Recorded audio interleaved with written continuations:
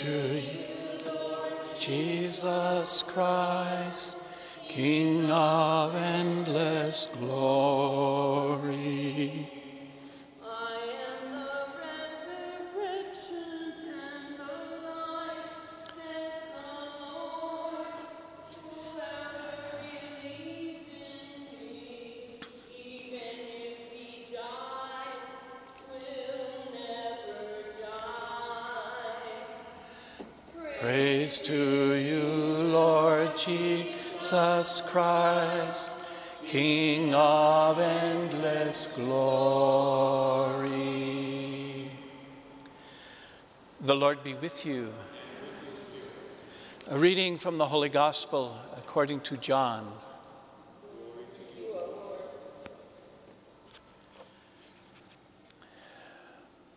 Now a man was ill, Lazarus from Bethany, the village of Mary and her sister Martha. Mary was the one who had anointed the Lord with perfumed oil and dried his feet with her hair. It was her brother Lazarus who was ill. So the sisters sent word to Jesus saying, "Master, the one you love is ill."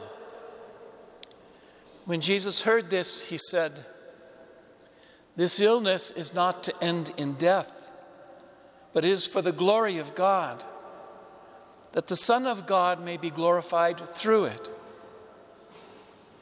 Now Jesus loved Martha and her sister and Lazarus. So when he heard that Lazarus was ill, he remained for 2 days in the place where he was.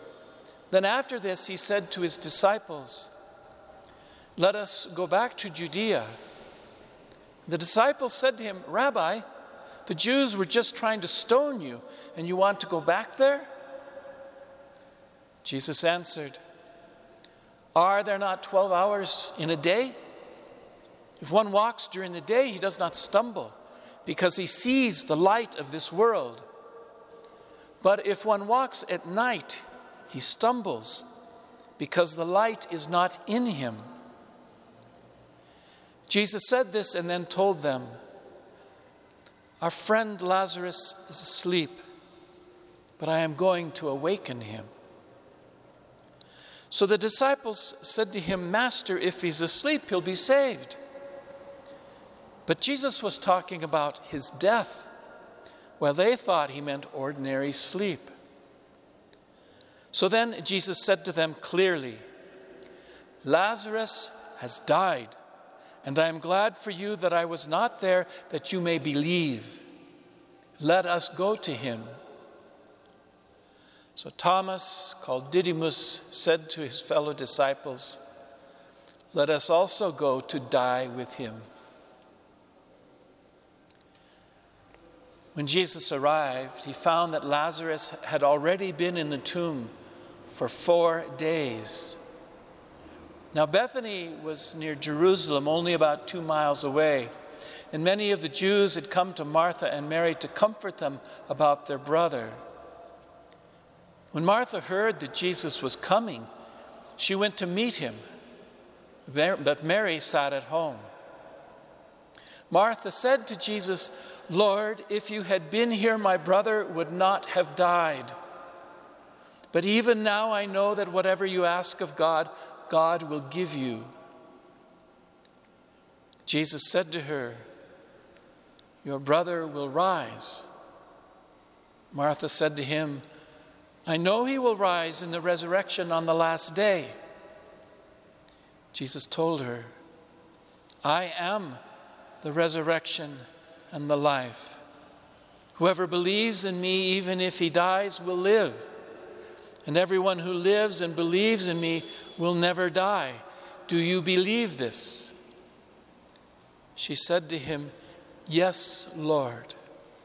I have come to believe that you are the Christ, the Son of God, the one who is coming into the world." When she had said this, she went and called her sister Mary secretly, saying, "The teacher is here and he's asking for you." As soon as she heard this, she rose quickly and went to Jesus. For Jesus had not yet come into the village, but was still where Martha had met him. So when the Jews who were with her in the house comforting her saw Mary get up quickly and go out, they followed her, presuming that she was going to the tomb to weep there. When Mary came to where Jesus was and saw him, she fell at his feet and said to him, "Lord, if you had been here, my brother would not have died." When Jesus saw her weeping, and the Jews who had come with her weeping, he became perturbed and deeply troubled and said, "Where have you laid him?" They said to him, "Sir, come and see." And Jesus wept. So the Jews said, "See how he loved him." But some of them said, "Could not the one who opened the eyes of the blind man have done something so that this man would not have died?" So Jesus, perturbed again, came to the tomb. It was a cave, and a stone lay across it. Jesus said, "Take away the stone." Mary, the dead man's sister, said to him, "Lord, by now there will be a stench. He's been dead for 4 days." Jesus said to her, "Did I not tell you that if you believe, you will see the glory of God?" So they took away the stone. And Jesus raised his eyes and said, "Father, I thank you for hearing me. I know that you always hear me. But because of the crowd here, I have said this, that they may believe that you sent me." And when Jesus had said this, he cried out in a loud voice, "Lazarus, come out." The dead man came out, tied hand and foot with burial cloths, and his face was wrapped in a cloth. So Jesus said to them, "Untie him and let him go." Now many of the Jews who had come to Mary and seen what Jesus had done began to believe in him. The Gospel of the Lord. Praise to you, Lord Jesus Christ.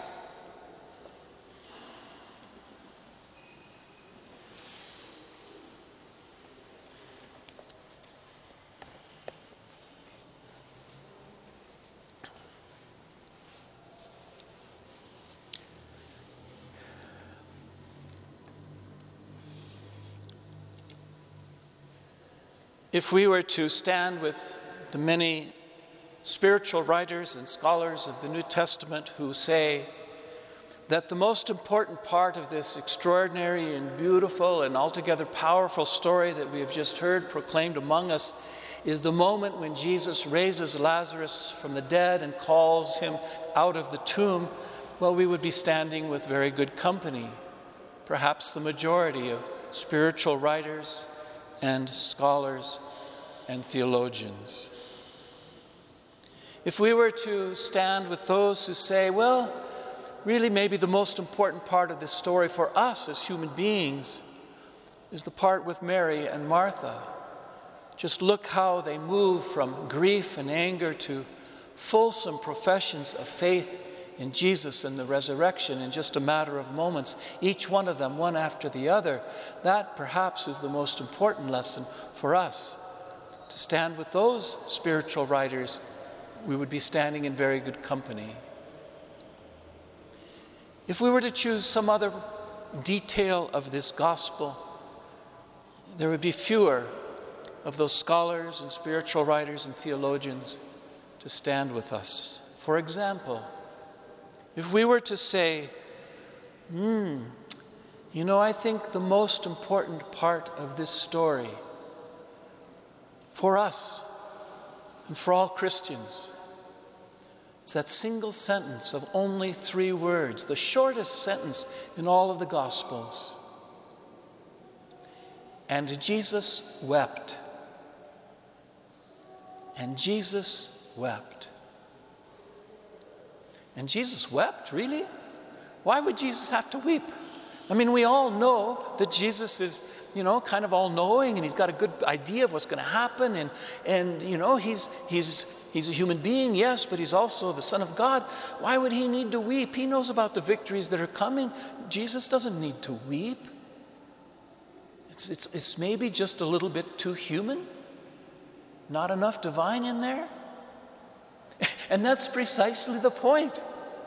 It is one of the most human moments in all of the Gospels. Jesus weeps, like us, just as we weep, especially when we have to confront face to face the cold, hard reality of human death. Death is awful. We're all old enough now that we know how hard it is to see a person alive one day, talking to them, knowing them, experiencing their love and their grace, and the very next day, the very next hour, sometimes the very next minute, they're gone. There's just a body there. The person, the heart, the soul, the memories, the love, where did it go? And we miss it so terribly, and we cannot help ourselves as human beings but weep. And it comes at the strangest moments in our lives, in the days following the death of someone we love dearly. We get busy with preparing for the funeral, and we can kind of hold ourselves together for quite a while, and then all of a sudden in some quiet moment or some moment when we least expect it, tears start rolling, our chins start quivering, and we start sobbing, and we can't stop, we can't control it. So we know what grief is like. We know what it's like to weep over a dead person. We know what it's like to confront the cold, hard reality of death in this world. And this is what that single sentence of 3 words tells us. So does Jesus. Jesus weeps because he feels everything that we feel when we have to confront the death of someone we love. Jesus weeps because he understands the finality of it. Jesus weeps because he can feel that there's something not right about death. That there's something that's snatchy and steely and grabby about death. That it takes people away from us in a way that seems cruel and hard and altogether mean and maybe even evil. Jesus weeps as a human being like us, with us. It's the very meaning of the incarnation written in tears. The Word was made flesh and wept among us. Our tears mingle with his tears mingle with ours. It's an extraordinary and an audacious reality that is proclaimed in those simple 3 words. Our God weeps with us. Now there's something else that happens at that moment, as John tells this story, that is equally important and easily overlooked. Jesus not only weeps when he encounters the death of his dearest friend Lazarus,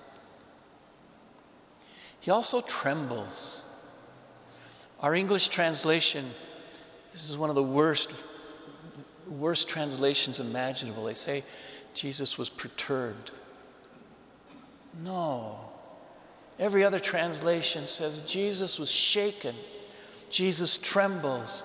Jesus is so overcome by the emotions of this moment that he cannot even control his body. And what is that trembling? It's a cosmic kind of trembling. So in Jesus' tears, we see his humanity, and in his trembling, we perhaps see his divinity. Because Jesus knows that he is confronting in a cosmic fashion here the powers of death. Jesus is standing face to face with evil. Jesus is standing face to face with the darkness that existed before creation.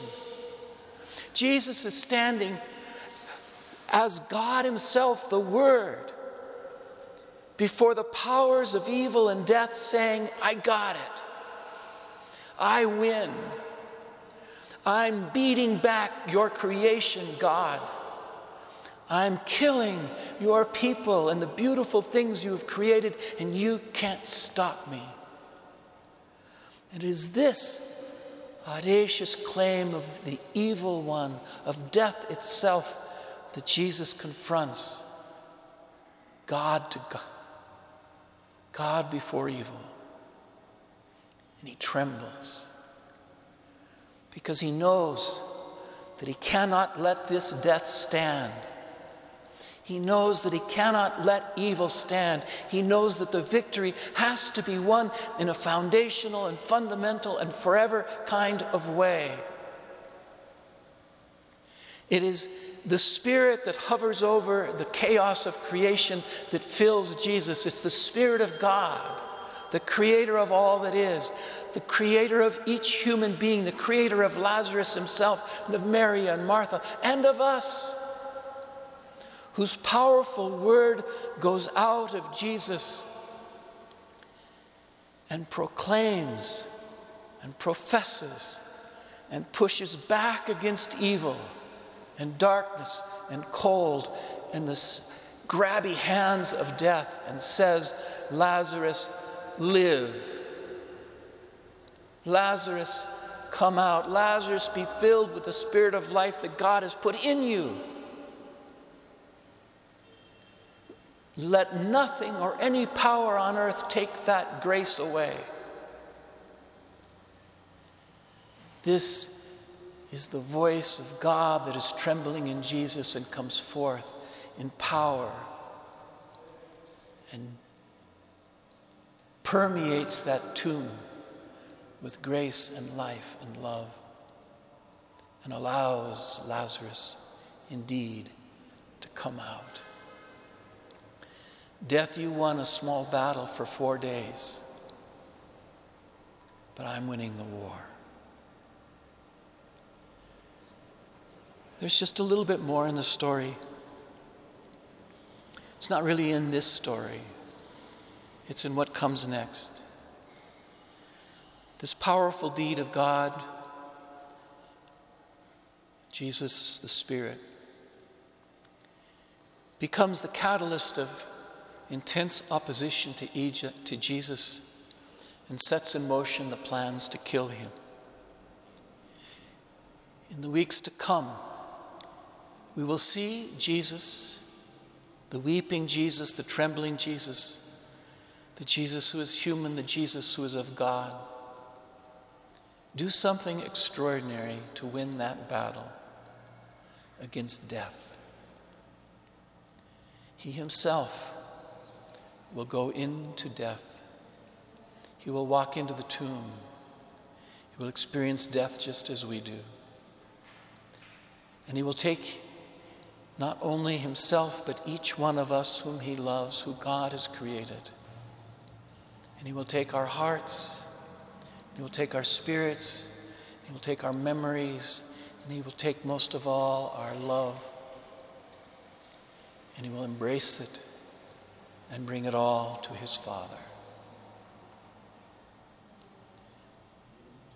Perhaps weeping, perhaps trembling, but victorious.